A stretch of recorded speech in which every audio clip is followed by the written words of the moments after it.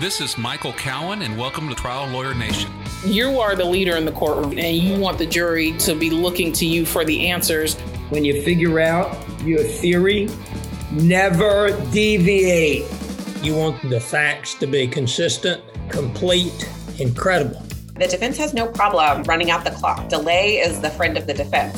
It's tough to grow a firm by trying to hold on and micromanage. You've got to front load a simple structure for jurors to be able to hold on to. What types of creative things can we do as lawyers, even though we don't have a trial setting? Whatever you've got to do to make it real, you've got to do to make it real. But the person who needs convincing is you. Welcome to the award-winning podcast, Trial Lawyer Nation. Your source to win bigger verdicts, get more cases, and manage your law firm. And now, here's your host, noteworthy author, sought-after speaker, and renowned trial lawyer, Michael Cowan. Today on Trial Lawyer Nation, I've got a great lawyer out of the Denver, Colorado area, Peter Michael Anderson. Peter has been knocking it out of the park lately. Just this year, 2023, we're only not quite 4 months into it. He already has $12 million in verdicts. Just been kicking butt and taking names, and he's been nice enough to come and share a little bit about how he's learned how to do it and how he's doing it. Before I get to Peter, though, I just want to say thank you to LawPods. LawPods is the company that sponsors, produces, edits, and does everything to make my life easy for this podcast. They make my life very easy. They handle all the little technical things that I don't know how to do, and I really appreciate them. So if you're thinking about running a podcast yourself, I do recommend LawPods. That being said, Peter, how are you doing today? I'm wonderful. I'm having a great day. How about you, Michael? Oh, I'm doing great. I'm actually in a friend's hotel room, Steve Gersten's hotel room in Atlantic City, New Jersey. I'm speaking in a seminar in a couple hours, but I'm glad that I'm able to talk to you today. Me too. Thanks for inviting me here.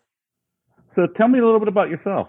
I guess I'm from Canada. My parents were born in Europe. My dad was born in Scotland. They moved to Canada when they were teens, and then I grew up playing hockey on a pond in Canada. And when I was in my late teens, I moved to the United States, to Michigan, to New Jersey, was an ocean lifeguard in Cape May, New Jersey, and lived all up and down the East Coast and went to law school at night, worked for an insurance defense firm as well as a defense firm. And I'm one of those lawyers who, right out of law school, night law school, I opened up my own practice and immediately started trying cases. So I was born to be a trial lawyer, and it's been quite a journey. Great. And you've really been hitting it. How many cases have you tried the last couple of years? Usually I do about 6 to 7 a year. It's been a busy year this year. I've been in court for more than a month for 3 jury trials. Had a trial in September, November. So it's but usually about 6 or 7 on average.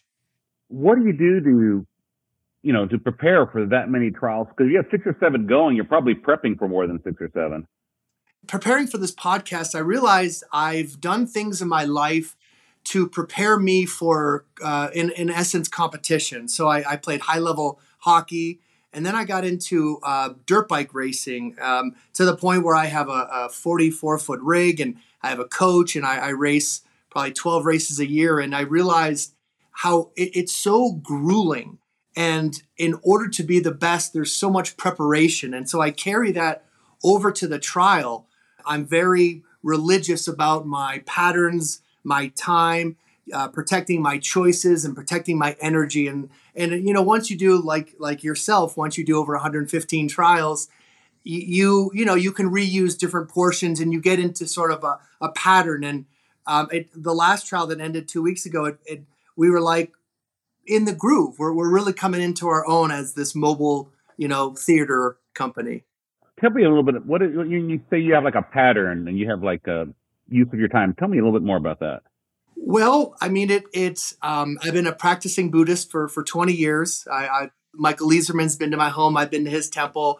So a lot of it is, everything from playing certain music in the morning, meditating, having my outfits planned down to the socks and underwear, and also a united trial team. And so everyone, we're a very cohesive unit working well together, and everyone has their roles. And voir dire is very important, extracting information from the jurors, writing them down for challenge for cause, and then we we do a lot of things in voir dire that we use throughout trial. I like to say trial is like a play that's writing itself as it goes, right? It's so different from every jurors and judge. So it's essentially just having our trial bins, with a check sheet, having 6 trial bins, having computers. And it's just, the most prepared team with the best trial strategy typically wins. And so it's 1,000 little things. And once all the holes are plugged up, because it's a war of attrition, isn't it, Michael? Like, you see the other side, start to cognitively decline and miss evidence. And so if you can keep your energy and your team, running through those 5 or 10 days, you really have an advantage. You said you have a team. Tell me about your team. My team is, I've been a solo practitioner for 18 years of my career, but fortunate to work with an associate who worked for the insurance side for 15 years. His name's Carlo Bonavita. True story. I don't check filings often. I don't write motions and briefs. The last several years, I've been able to practice my voice work, voir dire, speech. I do a lot of focus groups, and really they're just voir dire practice, to be honest. And then I have an amazing trial paralegal who's been with me at least 12 trials in the last couple of years, and then an executive assistant. So my firm's actually 4 people. We're very lean, very selective. And when we try a case, it's all in, nights, weekends, and the system is, so that's my team. They're amazing. Couldn't do it without them. They're everything, right? I'm just one cog in a machine trying to do my best. No, it's amazing. The team is so important. I'm getting ready to hopefully try a case. So I was just told we're 20 on the docket, which does not sound promising, but I was hoping to try a case in May 9th. And I'm working with a lawyer who's a great lawyer, but I've never gone to trial with her before. And she's never gone to trial at our firm. And so, you get so spoiled when you have that team that just works like clockwork. And now I have to say things and explain things and communicate what, someone's not reading my mind because they haven't been there with me many times. Totally. So it's different. You also said you have trial bins. What do you mean by trial bins? Oh, books and printers and props. I use a lot of demonstratives. So just, do I have my jury book? Do we have everything there? Tables, stands. I've been doing it like you for many decades. And so when we're ready to go, we're like a mobile theater company, and we put everything together and we travel to the courtroom and we get busy. We've been churning out jury trials lately. Yeah. What you said props. What kind of, one of my fascinations or obsessions lately is, okay, what kind of 3-dimensional objects that I can hold can I use in court? What kind of props do you use? Sure. I would say everything I do is to match the bandwidth, the cognitive bandwidth of the jurors. And so, for example, I have props that aren't that sexy, but they're very effective. For example, I have a foam board that has 6 words on it, or 6 headings. That has exam or expertise, evaluation and exam, treatment diagnosis, physical impairments from the crash, and future treatment. And so essentially I'm always trying to, when I'm gauging the jury, every 3 to 5 minutes, switch up the medium, switch up the topic. And so a lot of time that helps me. That's saying, folks, we're going to start here because some jurors want control and they want to know where are we and where we're going to go. So let's talk about expertise.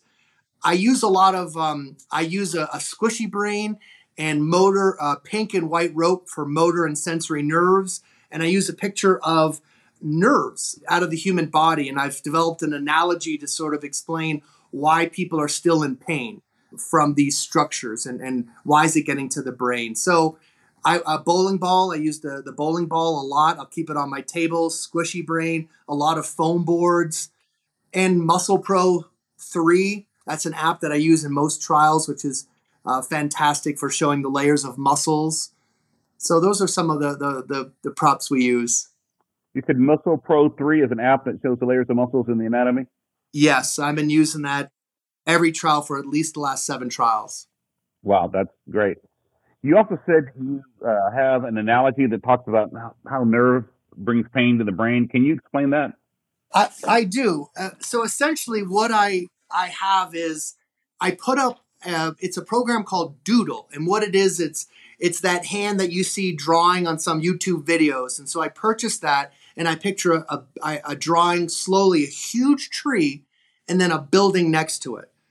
And I say something along the lines of folks talking about, why this human's still in pain. And think of the analogy I like to use is think about how it's called innervation, how the nerves innervate our body. So imagine a tree, and a big, beautiful tree with all of these roots deep in the ground, and they innervate the dirt and spread out everywhere.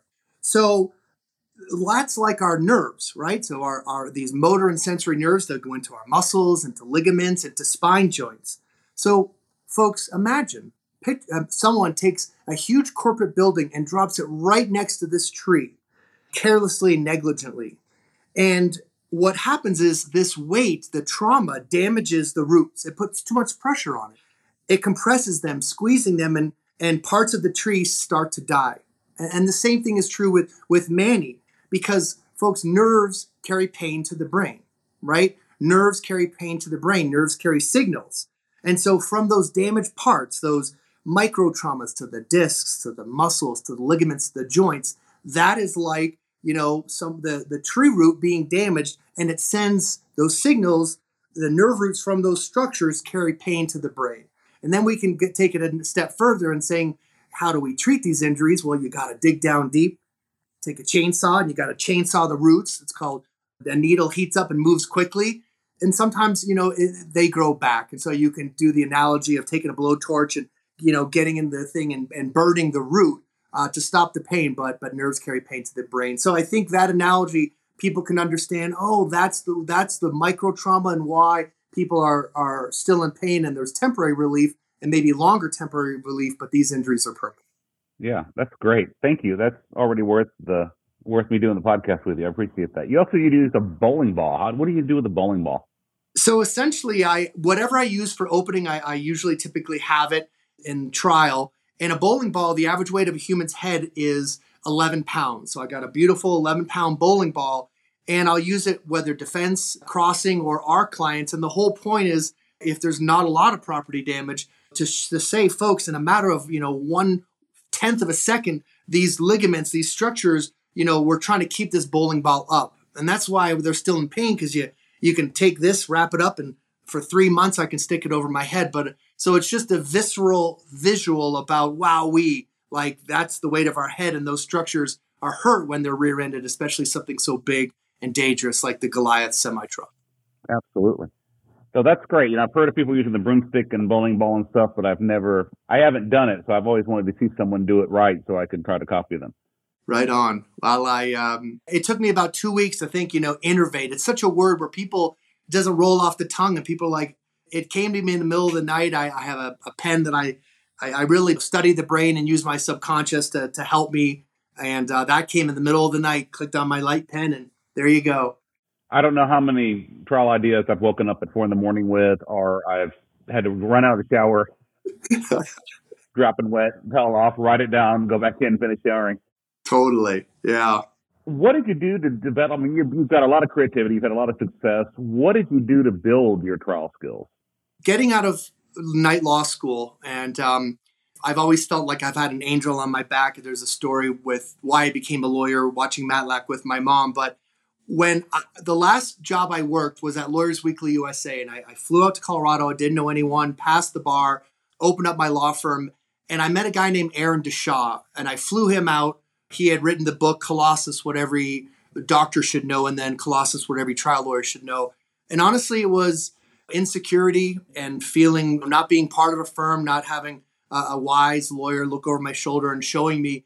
I literally became a sponge and started to read everything trial guides, and from NEDA, from AAJ, from Take Back the Courtroom, Trial by Human, Don Bauermeister. I mean, I've read almost and listened to every product of trial guides. And then what happened when I became friends with Dr. Deshaw, who owns Trial Guides, I started to learn the science. And so I started holding medical seminars for chiropractors. And I did it for about over a 10-year period. I had 8 yearly conferences where I'd fly in Paul Evanek, Punjabi's mentor at Yale Biomechanic, or university professors, and I would have an entire day at the Ritz or the Four Seasons, and we were getting 150, 160 doctors to attend. Oh, wow. To teach them about the where science meets service, what's going to happen, and to use it as an education credit. So that really helped me understand these connective tissue trauma cases, and they're serious. And so a lot of my verdicts, the folks watching this, the cases are spinal stenosis, disc protrusion, myofascial pain syndrome. They're real serious injuries. And so it's about how to teach a jury simply, viscerally, quickly is key. I think it also, you must have done something to teach yourself and open your own mind, because, we fall into this trap. Oh, it's a soft tissue case. It's a non-surgical case. No one's done surgery, therefore it's not that big of a deal. Whereas, like, just because you have a condition that surgery can't fix or help doesn't mean you're not really hurt. It's so true. I think for me, I race dirt bikes. I compete in jiu-jitsu. I actually hurt myself a couple times racing and doing jiu-jitsu. And if you've ever had facet-mediated pain, you know how awful that is. And so I think the big keys is learning the science, learning the psychology, the brain, persuasion. And then truly about 5 years ago, I read a book called The 5 a.m. Club. I had a dirt bike coach and I got serious about discipline. And I started waking up every morning at 5 a.m. to start practicing voir dire, voice work. And it really has helped. That and all the trials, I'm really coming into my own, but it's knowing it is one thing. And then purposeful practice is really where you excel, where it's really helped me get to the next level. Yeah, I think it's more than just the experience. Because I had a judge, he's since passed away, but he said, Michael, there's a difference between a lawyer that's tried 100 cases and who's tried the same case 100 times. Well said. Yeah. Yeah. It's, So, just that, what I see with you, what you're trying to do to be creative, to improve, to not do the same thing every time. I mean, yeah, you have like what works you want to keep doing, but it doesn't sound like you just have a script that you're following either. And I've been privy to a lot of the greats, and it's also been a curse because there's so much. It's sometimes hard to select what arguments. And I think the biggest thing, I spent a week at Michael Lieserman's temple in October, and really just to trust yourself, right? Kind of you prepare, and then you kind of got to let it go. Things are going to happen, and that being fluid and calm and knowing that you've prepared is I think is key. But you're right. I mean, golly, look at you, 116 trials. You start to get into, I don't know what to expect, right? Like when I hear of a chiropractor, you got to tell me more. There's 41 different types of chiropractors. When I'm going to trial, I mean, it's apples and oranges. I have the rulings. I mean, one thing that I did 10 trials and everything's going smoothly. This judge, you can't show frivolous defenses, get up in sidebar, take it down. Like, that's crazy. So I think judges have a tough job, and I don't think there's a lot of uniformity in some of their rulings. There's a lot of inconsistencies. My trial case management are sometimes an hour and a half because I'm just like, I want to know exactly how you do it, Your Honor. How do you run the show in your courtroom? I had a judge once not let me ask leading questions of the officer who blamed my client. Right. So you had to figure out how do you cross-examine somebody without being able to ask leading questions. Now, he was wrong, but I didn't want to get a reversal on appeal. I wanted to get a win. And so right. You have to figure out how you can do that. And it can be done, but it's not as effective, but it can be done. It's true, Michael. I think the gray hair, and I think a book of case law with 3 copies has been helping. It's, you set that tone of saying, Your Honor, this is the right way to rule. And, and then judge start to go, okay, who do I go to? Yeah. Well, this judge just didn't want me to get a verdict, and that's just what happened. What happened, Michael? We got a verdict. It wasn't the best verdict I ever had, but it was a lot better than the offer. And I think it was so obviously against me on everything. The jury saw the injustice. The jury saw me being shut down constantly, and they fixed it. Awesome. Again, it's just learn to trust the jury. Then sometimes you get hometown. It happens. Right. And sometimes you can hometown folks, right? It's knowing the environment. It's fun. So tell me a little bit about this, one of your recent cases. I think it was Caro versus Swift? Caro, yep. It was a 2-week jury trial in Denver, late January and February. What would you like to know? It's well, let's start with give me a little bit of background about the case. Sure. It was a hardworking man who spoke English, from Mexico, 5 kids. He was just waiting in traffic, and traffic slowed, and a Swift driver who was on methamphetamines and prescription drugs basically ran into traffic. And yes, about at 22 miles an hour, what happened was he hurt a motor nerve, a fourth cranial nerve in his eye. They made a big deal because he was conversing at the scene. He drove his car to the dealership and then went to the hospital. It was a very hard fought battle. The SWIFT, some very good lawyers, very good litigation counsel in Arizona. And a lot of this was the human harms, right? Because the medical bills weren't huge. And I was able to connect with the head of SWIFT litigation and to share with her about, why this is so important. And I think, so that's what the case was. We had, tons of experts, cognitive neuropsychologists, pain doctors. He had an emotional PTSD element of his damages. He never went to get injections. And so there was a life care plan, but didn't go through with a lot of the treatment. But a beautiful human being and worked for an amazing company, J.E. Hurley. In fact, we kept calling ourselves the J.E. Hurley trial team, and beautiful human beings. So like everybody, you learn, you love. And I came into that court. They had at one time, I think, 6 lawyers on the other side. It was 2 law firms, and it was just me and, my assistant, my paralegal, and I didn't have I don't have my associate at trial. He's back there writing trial briefs, and he's got me if I need him. So yeah, the trial was, I think one of the things that I took away to help folks on here is I truly trusted myself. I did everything the same. I had my witnesses, lined up back and forth. But when it was showtime, I literally just had the peace, the love, the ease in my heart. And the execution was in a very calm manner. So I was focusing on the how to say it. The what was all planned out.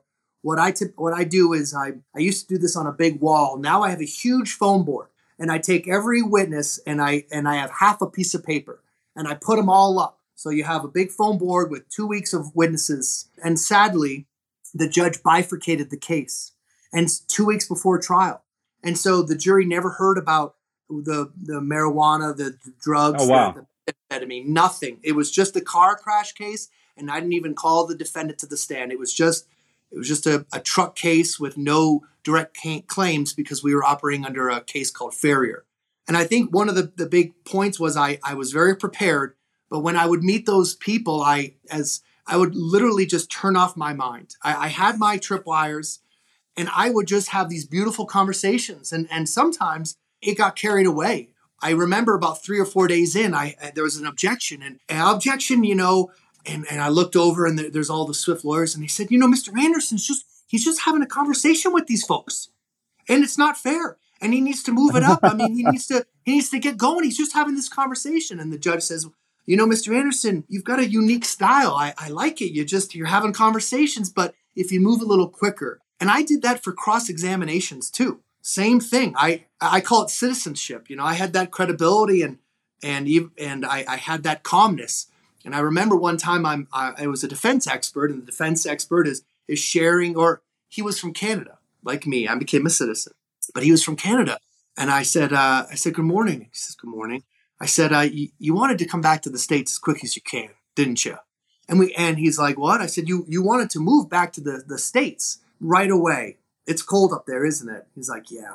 And we started having this conversation, and all of a sudden I hear this, and we all look up, and the judge is looking at me, and she says, did I do that? Was that me? Was that me? Was that me? And I was like, yes, Your Honor. And I looked at the jury and I said, I'm sorry. I just like to get to know these folks and have conversations, but let's get right to why you're here. So I think it was just having the confidence of being me and sort of being the seventh juror, and to go, who are you? And what do you want to say? And it literally just came to me, and I had enough belief in myself just to say, you've got this, just go. And very Buddhist, just be present and see what happens. And it is beautiful. Can you tell me a little bit more about the human harm in the case? You said it was a fourth cranial nerve case, but what was the effect on the human being? This man, essentially for the first 6 months, he had an eye patch and he couldn't drive. And this company got him a truck, and 2 days after the crash, and parked it outside. And we, he's got American flag. And so it's connective tissue trauma. So his body was hurt, right? And a lot of myofascial, a lot of pain. And so he was a construction worker, for this company for 12 years. And so it essentially, he did a lot of, he tried to get back to it. And of course they played on that. He was able to get on an ATV and so forth. But what happened is, and again, I spent so much time, and the way I do it is I do two things. It's called quantitative statistics, and I do S&S, scene and story. Quantitative statistics is sort of with the doctors, and scene and story are with my harm witnesses.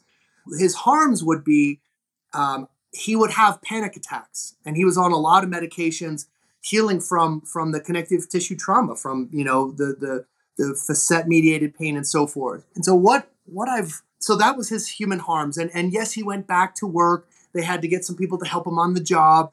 Yes, he was able to drive long distances to different states, but it's those little stories. And so what we do, and if I can help some of the folks about what we do, is what I've learned is if we're always trying to make it about the jurors, what can we do to make them remember, to put it in their working memory? That's all. My whole goal is listening. And when I get goosebumps and it hits me in the gut, I go, okay, stop. We're going to close our eyes and we're going to work on that. And so what we do is, one scene was Manny was out on his cousin's backyard, and they have a lot of parties.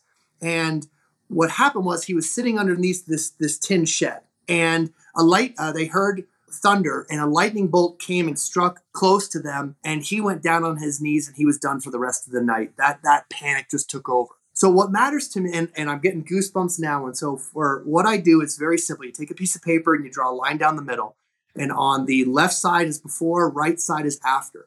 But what is always consistent is the scene. So what I do with every witness, I say, okay, and I get silly. I say, okay, let's close our eyes. I said, what do you see?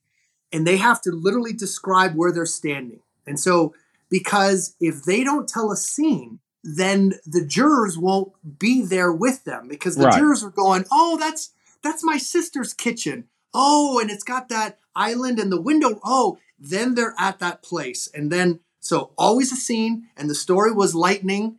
And I've been bold enough now to say, I'm important. You're more important. These folks are everything. Talk to them. Because a lot of times they're looking at me, and getting these harm witnesses, these people in his life to tell these stories, so that as it's happening, bringing them with my questions to first person, present tense, many stories.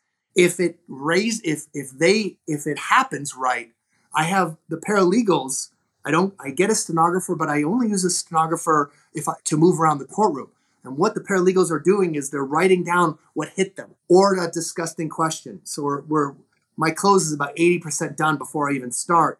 And that's what I think a lot of the trial is meeting with witnesses, and the S&S of before and afters, and taking them to different parts. And that way, if the trial's done and the paralegal says, we meet that night about who these people are, that hit me, then I know it's going in quotes in my closing, and I'm going to pick on a juror that could resonate and drop that on them. So that's where a lot of my time is spent, is what's the scene? Where are we? Then the story. Real quick, that to make it that persuasive power just through the roof. And how do you find those, you call them harm witnesses, and how do you harvest their stories? So we have a 20-20-20 rule. The client has to write down 20 reasons why they should get monies in the economic bucket, 20 reasons they should get monies in the human harms, and then 20 reasons about activities. So we have a special category called physical impairment, which I like to think of the body or brain or mind's like inability or incapacity to function or perform due to structural changes. So it all comes back to that micro tissue carrying signals to the brain, carrying pain to the brain.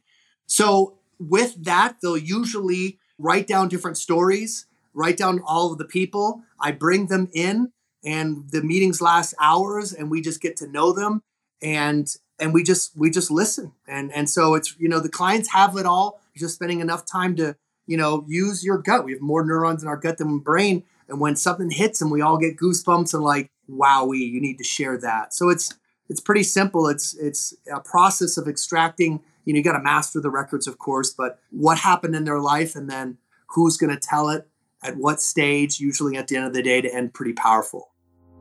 Each year, the law firm of Cowan Rodriguez Peacock pays millions of dollars in co-counsel fees to attorneys nationwide on trucking and commercial vehicle cases. If you have an injury case involving death or catastrophic injuries and would like to partner with our firm, please contact us by calling 210-941-1301 to discuss the case in detail and see where we can add value in a partnership. And now, back to the show. You said you had a ton of experts as well. What type of experts did you have? We had a cognitive neuropsychologist. We had a pain management doctor, a neurologist, a counselor, a chiropractic neurologist. We had a counselor, a physical therapist, an economist. We had a functional capacity evaluation, physical medicine rehabilitation, chiropractic neurologist. So those, and a life care planner. And they were all excellent. A lot of time spent with them planning. They had 5 experts, so they took over 2.5 days with their experts. But again, I think what's key is half of the crosses, Michael, were what the witnesses had said before. A play is writing itself as it's going. And so we're just going, well, what just happened? That's what matters, not the 4 years before. No, that's. Are you talking about when you're crossing their people? Yeah. Or when they're crossing your? Yeah. I think that is so critical because, and especially you going in there, with the being so present, because we go in there and we have all this anger and resentment over the crap that they pulled on us during the years of litigation. And sometimes with some of these paid defense opinion witnesses, we've got decades of resentment towards them because they've been telling these lies for money for forever. But the jury hasn't experienced any of that. And so our possible, what we view as righteous indignation comes across as fear on our part. Like these other people must be really, really powerful. They must say something that really hurts us because we come in there angry and scared. And to go in there and just be, forget about all that. Let's go talk about what's happening here in the courtroom, what the jury just heard. I think that's so much more powerful. Isn't it though? It really is. It's a running tally, and you can read in a transcript, but it's the neuron, it's the hairs, it's the goose pimples. That's when you're like, got them. Like that story is going to stick because we're all humans, right? I leave them with my emotion. And so if it's resonating with me, I'm in touch being present. It has resonated with them. And so what kind of, I don't want to call them experts, what kind of paid witnesses does the other side have? They had an economist that they flew out from California. They had a neuropsychologist. They had a pain management doctor. They had, golly, it's tough because I've had a couple trials since then. They had, geez Louise, the usual, the usual. I usually depose a lot of experts, and so I'll sometimes depose them for 4 to 6 hours. This was one of the cases where they deposed everyone on my side. I deposed all of the SWIFT employees because 2 weeks before trial, I was trying a punitive damage case. We couldn't get it against SWIFT because of the farrier.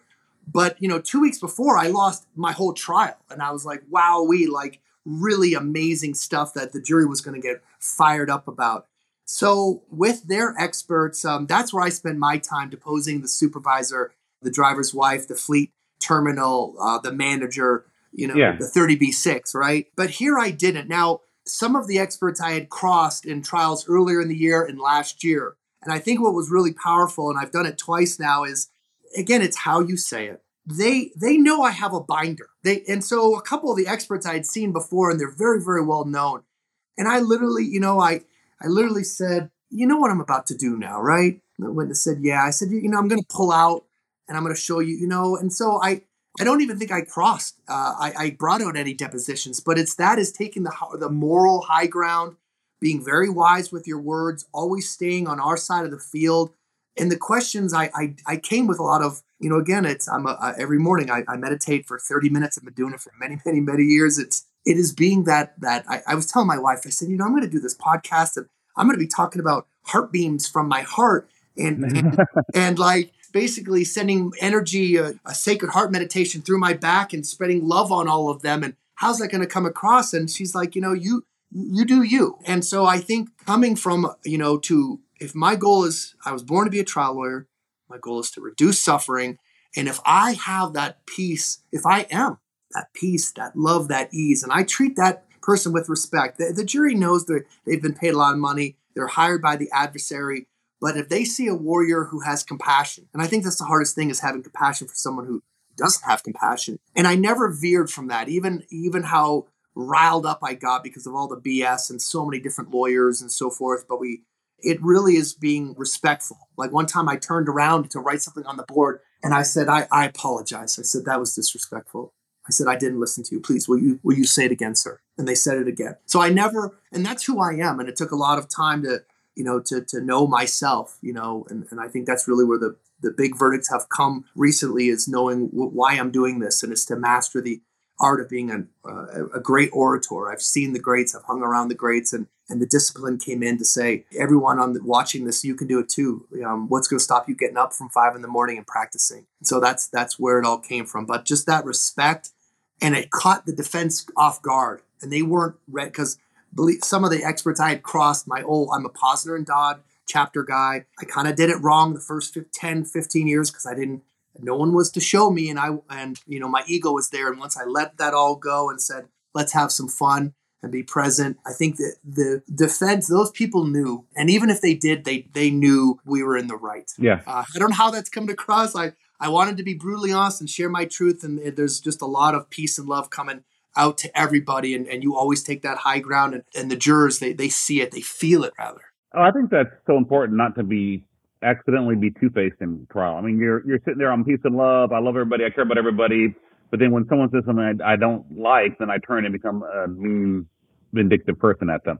Right. And I believe guilty until I realized, what are you there for? Right. You're there. I'm so honored to, and connecting to the Constitution and to what we do and about helping people. Like, golly, you can get me crying very quickly to talk about the righteousness and how proud what you and I get to do to represent other folks. And it's beautiful. Very proud. So I hope, did that answer about the getting to the defense experts? It did. Now, for closing then, because you had an incredible result, because this, sounds like you've got a disputed mild traumatic brain injury. Sounds like, you didn't have immediate hospitalization for something. You had facet injuries. You said he hadn't had any injections. He hadn't had a surgery. What was the verdict? The verdict, fortunately, we get great interest. So the verdict was $5 million total, 7.5 with interest.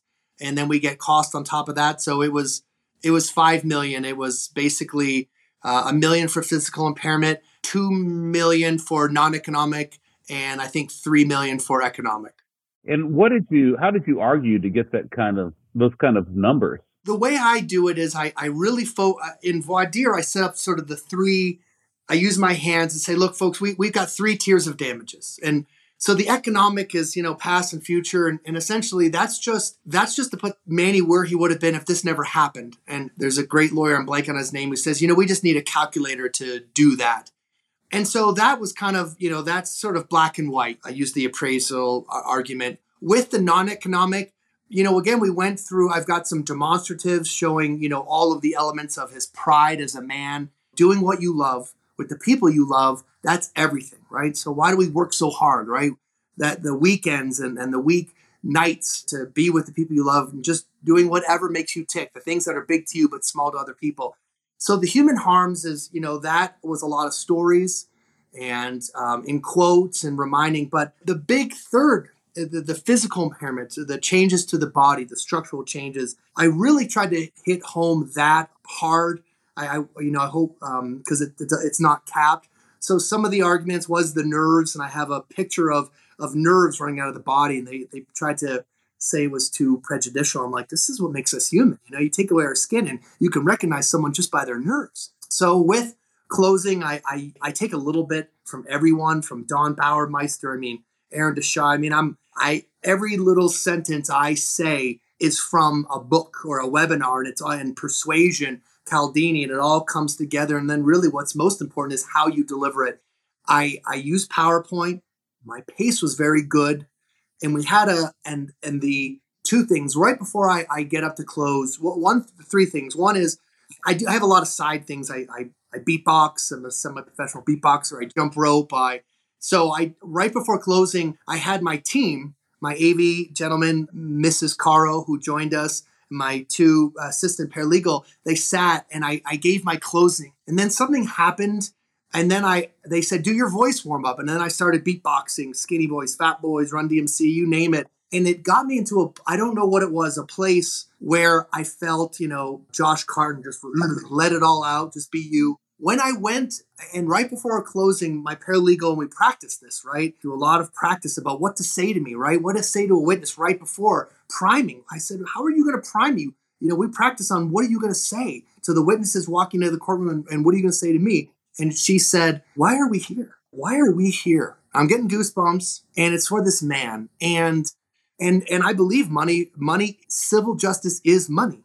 Money is civil justice. And I believe in our right to do what we do. And when I was giving the closing argument, the reclose, everything, and some of the crosses were like this. I wrote down, and I went with my gut. And right before I was gonna get up for reclose, my client wrote me a sticky note, and she wrote, it gets me going. She wrote, I lost my dance partner. Mm-hmm. And I got up to do the closing, and I had certain points to point out. And, the judge was like, you got 5 minutes. And I'm like counting down, and I have a timer. And then I knew it was just everything was just right about the trial. And of course, a little bit of luck and a lot of practice. And the last thing I said, and it was to the foreman, it was to a millennial. And Rex Parris said, don't deny justice. And I really looked at that foreman, because we usually know who the foreman is. I said, don't deny Manny justice. And I paused, and I looked at Maribel, and I looked back at me, and I said, Maribel, she lost her dance partner, and that should count for something.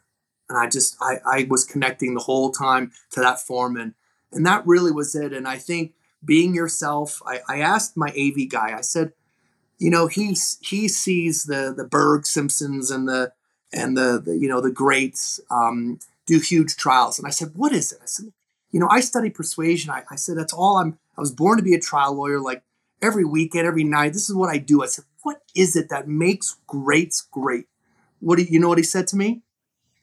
He said, Peter, he says, you got good pace. I would say pace, because cadence over content, right? You need that slowness. But he said, what makes the great is that at the right time, you have that moral righteousness, calling out the other side with respect and compassion and love, but calling them out for their position and being justified, being in a way indignant, morality.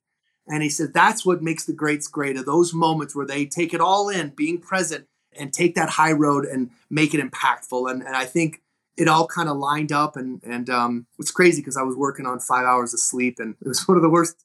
It's as you know, right? It's hard work. I mean, golly. How do you find the energy to do all the things you do? I am a chiropractor trapped in a trial lawyer's body.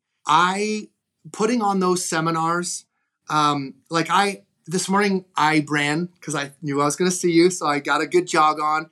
I laser my brain every day. I have a vibration plate. I have an infrared sauna. It's diet. It's really simple, right? So my wife calls me the Energizer Bunny. I'm born with unlimited energy, and I think racing endurance, dirt bikes, and competing in jiu-jitsu helps, but it's diet. It is literally fish oil. I remember Dan Ambrose and Deshaw were at my house. We rode some motorcycles, I think the summer before last. And I literally said to Ambrose, I said, he saw me, fish oil and greens first. He says, what are you doing? I said, you need to be at the precipice of diarrhea to be fully lubricated. So a lot of it is what you put in your pie hole. My diet is 1-to-1 correlated to my emotion, and also planning. And, I've been married for 26 years to the same woman. I have 3 incredible friends. And so you exercise, you keep, I would probably say spirituality and diet, right? So just getting the ego out of it, having close friends, being the love, the PCs, meditating, being good to yourself. And then look, I wanted to say, it's great, right? You help these people, a lot of huge verdicts. I think this year with settlements over 40 million. And I'm proud to be a trial lawyer and the help I've done to people. But let's face it, this is a grueling profession. It is, if I don't have kids, but my wife says, how many great trial lawyers are on their, second or third husband or wife? And yeah, if I had, and I had kids, and I realized like the team, the practice, fortunately, and I'll end with this. Fortunately, I go very deep in a few areas. So I race dirt bikes, I try cases, and then I kick it to the Caribbean and I'm just about to head there for a month for my 50th birthday. So I think you got to know yourself, reset, and to be good to yourself. And, when you come home, if you did your best, folks, that's all you can do. And your best is good enough, and believe in yourself. Well, yours has been pretty darn good lately, and you've definitely earned a Caribbean holiday. I look forward to the next time we meet, though. I think, are you going to AJ in Philly, or? I'm not going to AAJ in Philly. I'm definitely going to see you in ADLA and ATL. Okay, good. Yeah, ATAA in October in Atlanta. Yeah.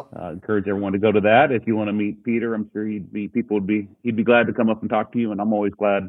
Every time someone at dinner told me last night that I hadn't met before, they were fans of my, they like the podcast. That makes me so happy just to know that anyone listens and gets something out of it.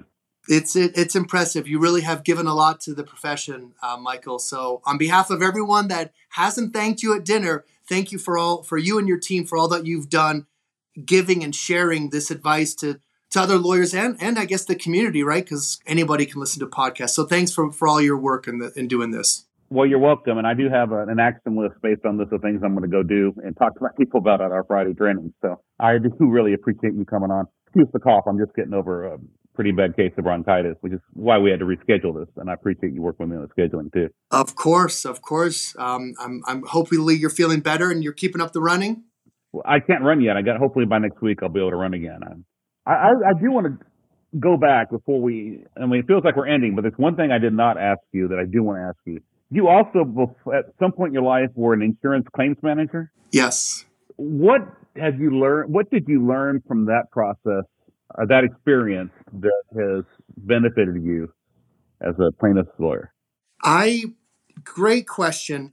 I think when I first started back in 2001, every 5 to 7 years, in addition to our personality changes and our cells changing, there seems to be certain subject matters in the legal field. And I remember it probably was because I was working at Lawyers Weekly USA.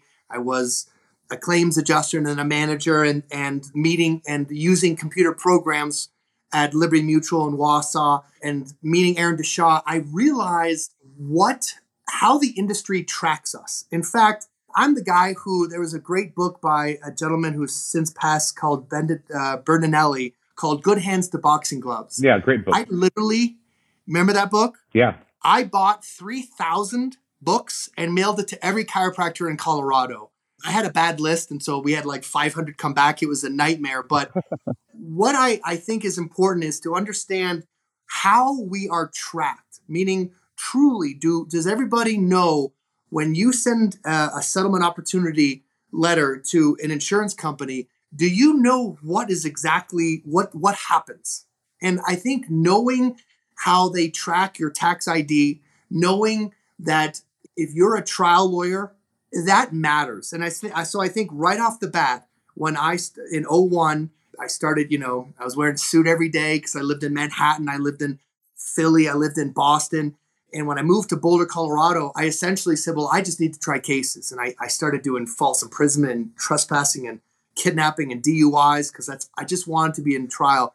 And then I started when I started to try a lot of cases. And I remember one year, I think it was in 07 or 08, I had like 8 jury trials. We won them all. And all of a sudden, the next year, everything that came in, I settled at limits. So it's the understanding of it's a computer. It's nothing personal. You need to find out the decision maker. You need to find out what program they're using. Sure, all of us, you get the claims IQ or Colossus, what have you, and then getting into bad faith, knowing what happens. But coming out of law school, I realized if in order to help people, I have to be a trial lawyer. I want to ask you one question.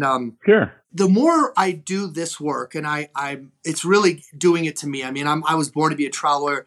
I keep realizing how much it takes to get to, having these successes and repeatedly getting multi-million-dollar verdicts. And I look at Europe and I think, will our society go to a barrister and solicitor? Because the amount of time it takes to understand the cognitive science, the persuasion, the NLP, a playwright, casting directors.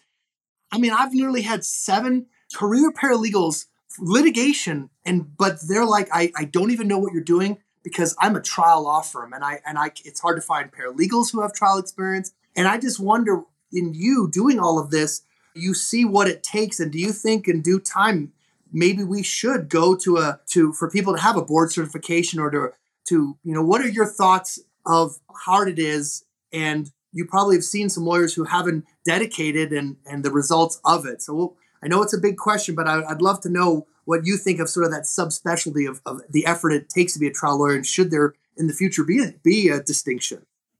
Oh, that's an interesting question. So I think it would benefit clients a lot. I think it also, what I've realized running a law firm, which is different than being a trial lawyer, different skill set, different activities.